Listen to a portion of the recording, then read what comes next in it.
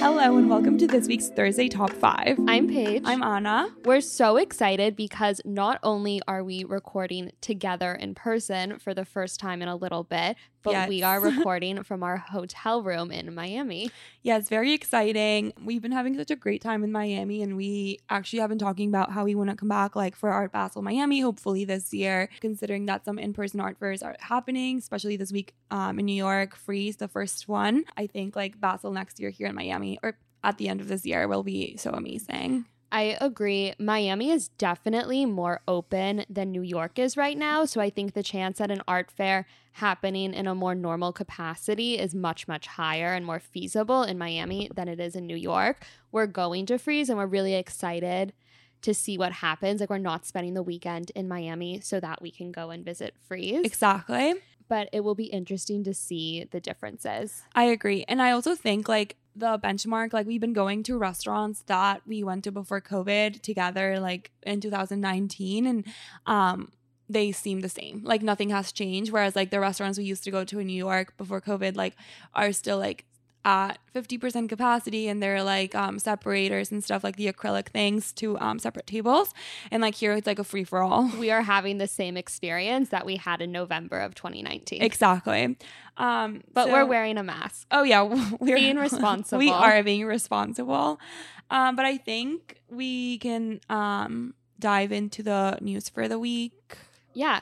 So first, for a quick update, we recently have been talking a lot about the planned protests at MoMA. Mm-hmm. And this week, the New York Times reported that, quote, MoMA blocks protesters who plan to demonstrate inside. So MoMA said that it was forced to actually close their doors when protesters attempted to force their way into the museum Friday afternoon.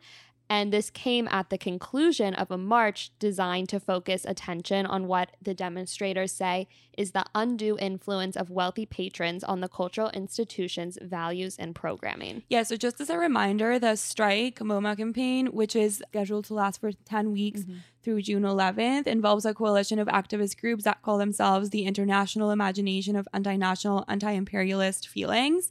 And we talked about it on the podcast a bit ago, when it first started. Yeah, I remember the name, thinking how long and how it didn't make any sense. I still hard. Feel that way. I had to read that and it was hard.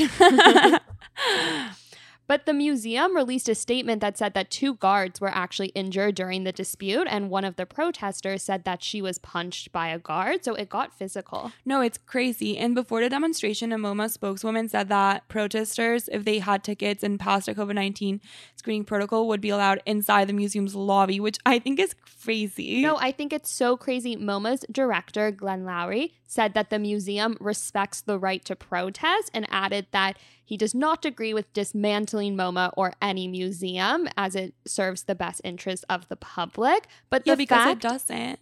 It doesn't serve any purpose. Dismantling these institutions is not the key. It's just there needs to be change, but you can't shut down MoMA. I completely agree. And the fact that he's even saying that he respects the protest, I feel is so monumental. I agree. They were willing to let protesters in inside. The lobby.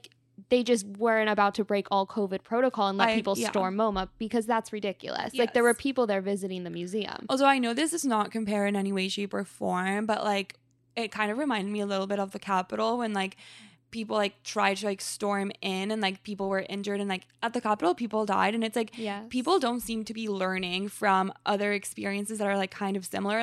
You would have thought after that people wouldn't try to be storming institutions for to talk storming about the institution only harms both the protesters and the institution. Yeah, and honestly, it doesn't do anything. I agree, and in a way I respected these protests so much, and then when they get so violent, I feel it takes away from the message they're trying to convey, because they're in a way putting themselves on a different level.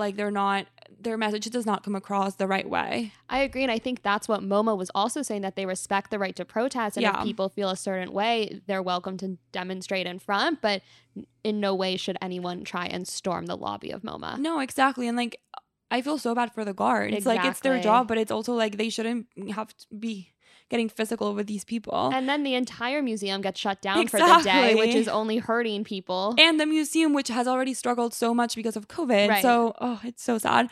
But after the demonstration, MoMA released a statement saying that protesters had shown complete disregard for the safety and well-being of all staff and visitors by trying to force their entry into the museum, which is like drives home what we're saying. Right. I think we agree with that. Yes. It's ridiculous.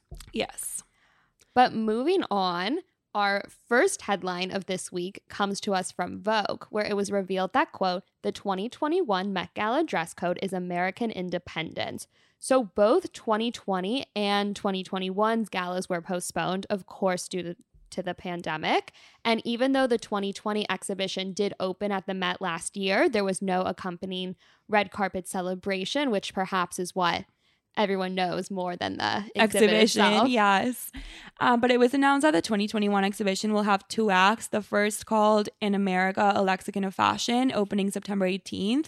And it will celebrate the 75th anniversary of the museum's Costume Institute and explore a modern vocabulary of American fashion. And part 2 will be a continued look into the glories of our domestic fashion industry and will be unveiled in 2022 with a celebration slated for its story date of the first Monday in May 2nd, 2022. And what was so cool about this announcement is that they made it on the first Monday in May when the Met Gala usually would have been happening. Yes.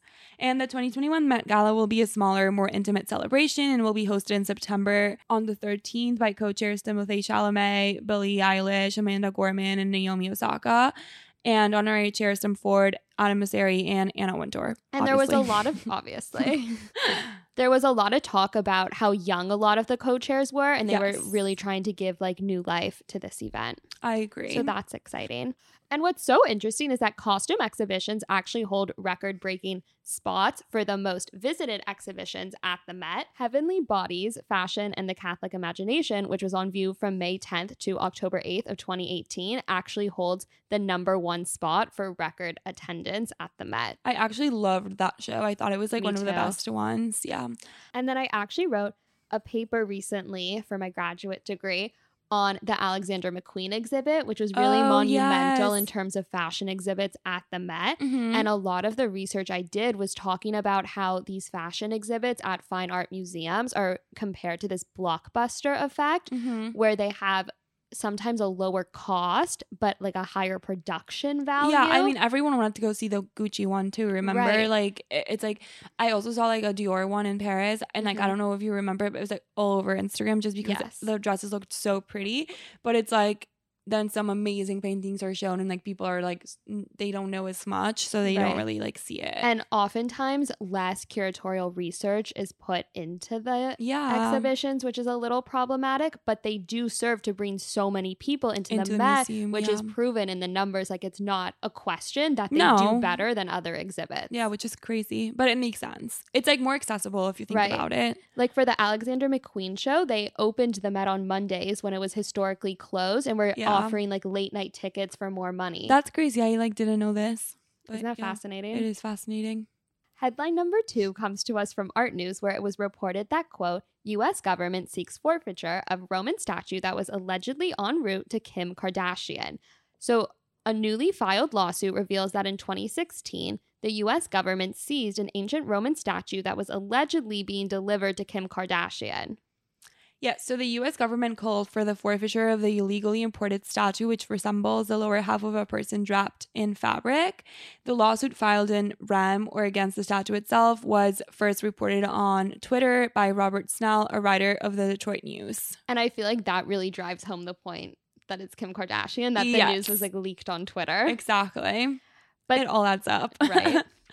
This statue had been displayed at the booth of Brussels Axel Vervoort Gallery at the 2011 edition of TIFAF Art Fair, and the work is currently held by the U.S. Customs and Border Protection. When the work was seized in 2016 in LA, the importer's name was allegedly listed as Kim Kardashian DBA Noah Roberts Trust. A representative for Kardashian has denied that the celebrity had bought the work, stating that, quote, we believe it may have been purchased using her name without authorization, and because it was never received, she was unaware of the transaction.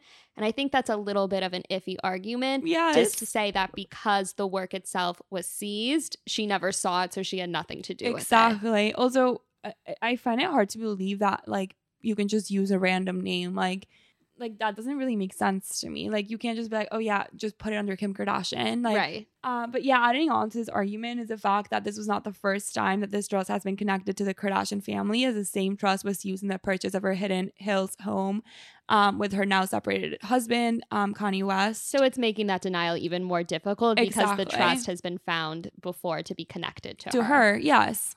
Which is interesting. It is. According to the suit, the archaeologist suggested that the defendant statue was looted, smuggled, and illegally exported from Italy. Yeah, and 2 professors with training in archaeology and materials, as well as an archaeologist from Italy's Ministry of Cultural Heritage, examined the work after it was confiscated by the U.S. Customs. And these experts determined that the fragment sculpture is made out of marble and that it may be a copy of an ancient Greek statue that they dated to the 6th century.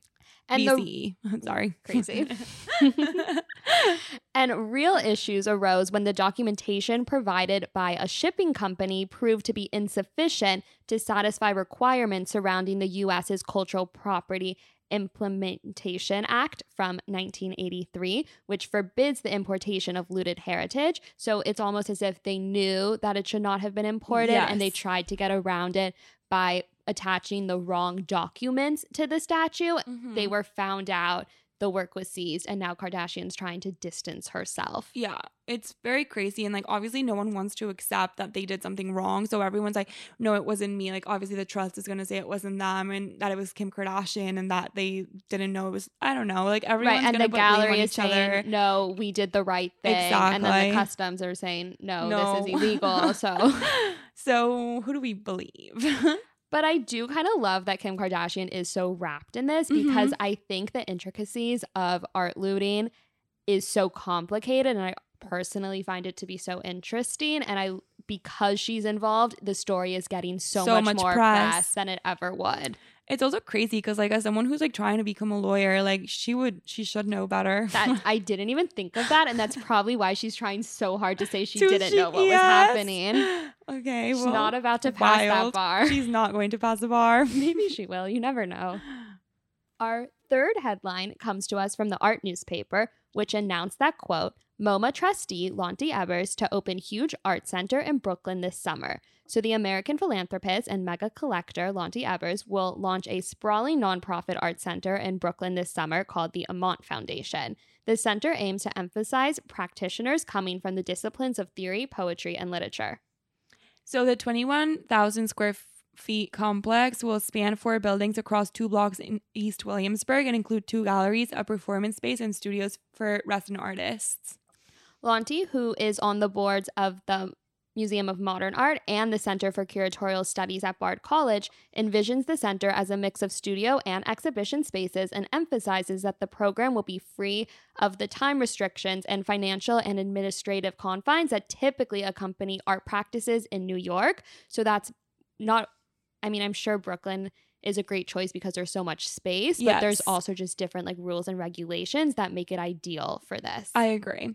And the inaugural exhibition called Grada Quilomba, Heroines, Birds, and Monsters will open on June 5th and run until October 3rd. And it marks the U.S. debut of Quilomba, a Berlin-based Portuguese artist and writer who is best known for her work addressing the transatlantic slave trade and decolonization. And what's also so cool about this is that the inaugural roster features a lineup of all female artists. Yes. So we love to see that. I know, I love that. And what's so cool is like kind of you just touched on it, but like experimental spaces outside of a city. So like Miami, Palm Beach, or like even New York and the Hamptons. Even LA sometimes I feel like gets away with doing a little bit more than New York does just because of space constraints. Yes.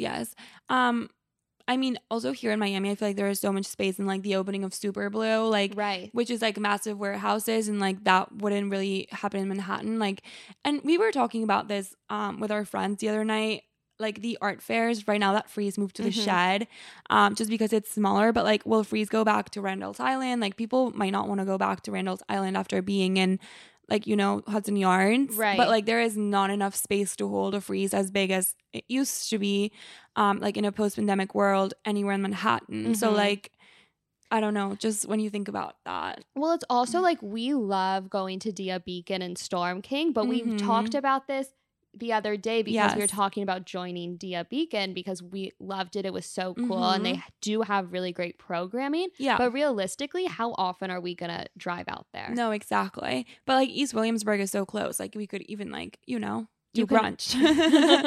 We love a Brooklyn day. Yeah, and I think this story actually reminds me of something else I read the other day. Annie and Joseph Albers are also opening, like the foundation is opening, I think it's a hospital in Senegal, and I just think it's so crazy that all of these like artists are opening. It's not an art center, but I thought it was like similar to this story. It's so great that the money is being put to good use and like not just like for the conservation of the state. I agree. And so many people have recently or attempting to right now move out of New York City that it will be interesting to see as people congregate in other areas, like what pops up in these new spaces. Yeah, I agree. Headline 4 comes to us from ArtNet News, where it was reported that, quote, artists are selling $140 photographs online to support India's depleted hospitals as it battles a coronavirus surge. So India, which is the world's second most populous nation, is in the midst of a deadly coronavirus surge that has claimed the lives of more than 4,000 people in just the past 24 hours. According to reports from the health ministry, the number of daily infections has exceeded 300,000 every day for the past 2 weeks. And I'm sure everyone has been seeing this in the news. Yeah, everywhere in the news. It's so sad. But the arts community is rallying to support overwhelmed hospitals facing dire oxygen shortages. And then Art for India launched earlier this week and will run through May 9th. And it is a grassroots project selling photographs for $140 each. And like, photographs are usually really expensive because they come in edition numbers, and like we've talked about it before, and like because their work's on paper, they're also more delicate, which drives up the price a bit. So $140 is such a good deal. It's such a good deal. And 11 artists from India and its diaspora came together to raise money for the coronavirus relief group Mission Oxygen. Yeah, and the project was founded by 3 London-based entrepreneurs, and it will donate 100% of its proceeds to the relief organization. The group is now comprised of 250 entrepreneurs in India working to import oxygen concentrators for the hardest hit hospitals in the country. So far, they have raised over $27,800 with orders coming in from around the world. And I think this speaks to what we just previously said, where it's everywhere in the news and people are really trying to help, which is amazing. No, it is amazing. But when hotspots in the United States and Europe had similar surges, the art world mobilized with initiatives like Pictures for Elmhurst, which raised $1.3 million for the New York hospital, and a similar fundraiser in Italy raised nearly $800,000 to benefit the Pope Giovanni Hospital in Bergamo. So like it is really great that people are buying, but 27,000 just does not compare to $1 million. And I think it just like shows like the inequalities in the art world, and like, and not even in the art world, just like in the world in general. Like when it's like a first world country, like people really do rally. And right now India's like suffering so much, but it is a third world country, and like that's part of why it's suffering. But not as much money is being raised when like that much money should be being raised. They need, if anything, they need more help. Exactly. But the photographs are beautiful. We encourage everyone to go check out the project, buy one. Yes, and it's a great initiative. All by like Indian artists, like they feature like Indian like views and things like that I thought were so cool, because like I've never been to India, so it's like always fun to like. I have never been. Yeah, it's always fun to see new places, even through photographs. Yeah. Our fifth and final headline comes to us from the Art newspaper, which reported that, quote, a Bronze Age village is discovered beneath Lake Lucerne. Archaeologists have discovered the remains of a Bronze Age village beneath Lake Lucerne in Switzerland. According to a press release, the settlement has long lain hidden under the lake's muddy floor, but was revealed when a trench was being cut for a new water pipeline between December 2019 and May 2020. Yeah, so in March of 2020, the excavation unearthed pottery and wooden poles that were identified as prehistoric by a team of underwater archaeologists. The artifacts were then carbon dated to around 1000 BC in the Bronze Age, when the lake level was 5 meters below than what it is today. And putting the evidence together, the archaeologists concluded that the Lucerne area was settled around 2,000 years earlier than previously thought. Which is crazy. That's so... 2,000 is a lot of years. Yes. They also found that the wooden poles were remains of pile dwellings, which means like houses that stood on stilts besides lakes or river banks. So like like it's kind of crazy that like the It's- remains of houses are still under a leak right now. It's so crazy to think about. Yes. And due to the often excellent preservation of organic artifacts like the wooden poles at Lucerne, such sites provide glimpses into life during Europe's Neolithic and Bronze Age phases. Yeah, and in 2011, the prehistoric pile dwellings around the Alps were added to UNESCO to the World Heritage List. And this listing includes 111 sites spread across Switzerland, Austria, France, Germany, Italy, and Slovenia. And of these, 56 are in Switzerland. So Switzerland was very like popular in the Bronze Age. I love a UNESCO World Heritage site. Yeah, they're it's very always cool. so exciting. I agree. But this is just like such an exciting discovery. I know. I just like think, I want to like, go this and really see changes it. history because like imagine finding out that there was life there 2,000 years before. Like it's what you said, 2,000 years is a really long time, Right. especially when it comes to like humans. Like Right. yeah. It's crazy. Mm-hmm. So exciting. Finally, we cannot leave without some emerging news. This week, it comes from ArtNet, which revealed yesterday that, quote, we are launching ArtNet News Pro, our new members-only section offering an insider's view of the evolving art market. Starting March 5th, ArtNet will have a brand new feature titled ArtNet News Pro, which will be a members-only section of ArtNet News. The goal is to provide collectors, art professionals, and other ambitious art lovers with the tools to navigate this high-stakes terrain through exclusive market news, analysis, opinions, insights from industry insiders, and investigations driven by ArtNet's industry-leading price database. We talked about this yesterday. The price database It's the most amazing thing. I'm obsessed with it. I get Yes. full access to it from the Sotheby's Institute now, Mhm. and I'm like looking everything up. I know, love it's it. so crazy. And like we were talking about how far back it goes and how some like, because you can, for the people who don't know, you can look up like basically any auction that you Mhm. want and like see like, obviously you cannot see who bought it, but like it says like Basically everything other than who bought it. exactly. But some of them are so old that there's no image for them. And we were talking about how like incredible that is. But going back to the Art News Pro, the new service is built on 5 pillars, which are transparency, efficiency, competitive advantage, world-class reporting, and real value. And their goal is to provide professional readership with kind of insider reporting, so vital to the art market, while also like simultaneously enabling the platform to continue to provide journalistic coverage at large. So it's a more narrowed in art market focused sector of ArtNet News. Yes, I think some of these things are like really cool when they like materialize, but like right now I'm having like a hard time envisioning what this will look like because it's like I think ArtNet News is already so great and like I don't really understand what like I understand what they're trying to do, but I don't know if it's gonna work. So I'm excited to see it in person or not in person, but like in like real life. Just to see what it actually does, like what the news look like, if it actually gives you like insider news as opposed to. Well, I think what I love about ArtNet and what I feel like so many people love about ArtNet is you can go on and read everything for free. Even like the art newspaper, you have to go in like incognito mode if you don't want to pay for it because they cut you off at like three articles. Yeah. So, but what's so amazing about ArtNet News is that it's all available.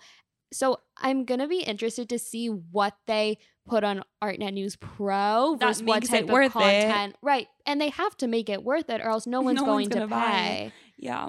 I mean, like if you work at a big auction house or a gallery or Obviously, somewhere, you'll get access to it, I'm sure, which is a little problematic because I feel like that will just fund this initiative and they're going to think that it's doing great and then everyone else will be annoyed, but we will see. Yeah, exactly. We will see. I just don't understand where they're going to draw the line between what makes what I'm cut saying. And what it's doesn't. like what makes the cut for like insider news and then what's public. And also I feel like it's not real insider news if anyone can pay to see it. That defeats the purpose. And the art world is so gossipy as it is that like everything makes headlines anyway. So like something that they might put on their insider news might be reported on like somewhere else, like in a different platform. Right, like what free. if it's on Art News, but exactly. it's pro or on like ArtNet even the New York News. Times, like I don't know, like yeah, or sometimes even Forbes will release like things that are like top. Yeah. Like right now, for example, everyone's talking about the Bill Gates, Melinda Gates divorce and like what their art collection, right, like where it's gonna happen. go, and it's like everyone's speculating, but like and they're like, oh, we have an insider, but like no one actually knows what's going to happen, and we just like have to wait and see. Right. And like it's Arnet News Pro going to tell us No. what's gonna happen? Like probably not, because like, they Definitely can't really not. report on it. So it's like, what's the point of it? They're gonna have But we'll more just see. insider sources. Exactly. Like it's still they're a not source, going, not a fact. Exactly. So it's gonna be interesting to see what happens. But like sometimes these things end up being really cool. So we'll It just have could to be wait. so cool. That's why it's emerging news. Exactly. We will follow up. Mm-hmm. But I think that's it for today. We have a super exciting Monday Chatter Check-in coming up because we're in Miami and we're going to talk about like Miami things. What we're doing in Miami. And then next Monday Chatter Check-in we already have scheduled because we're going to Freeze this weekend. So we will definitely be talking about that. I'm so excited for that. Yes, very. So yeah, that's it for the day. Yeah, I think that's it. Have a great weekend. Thank you.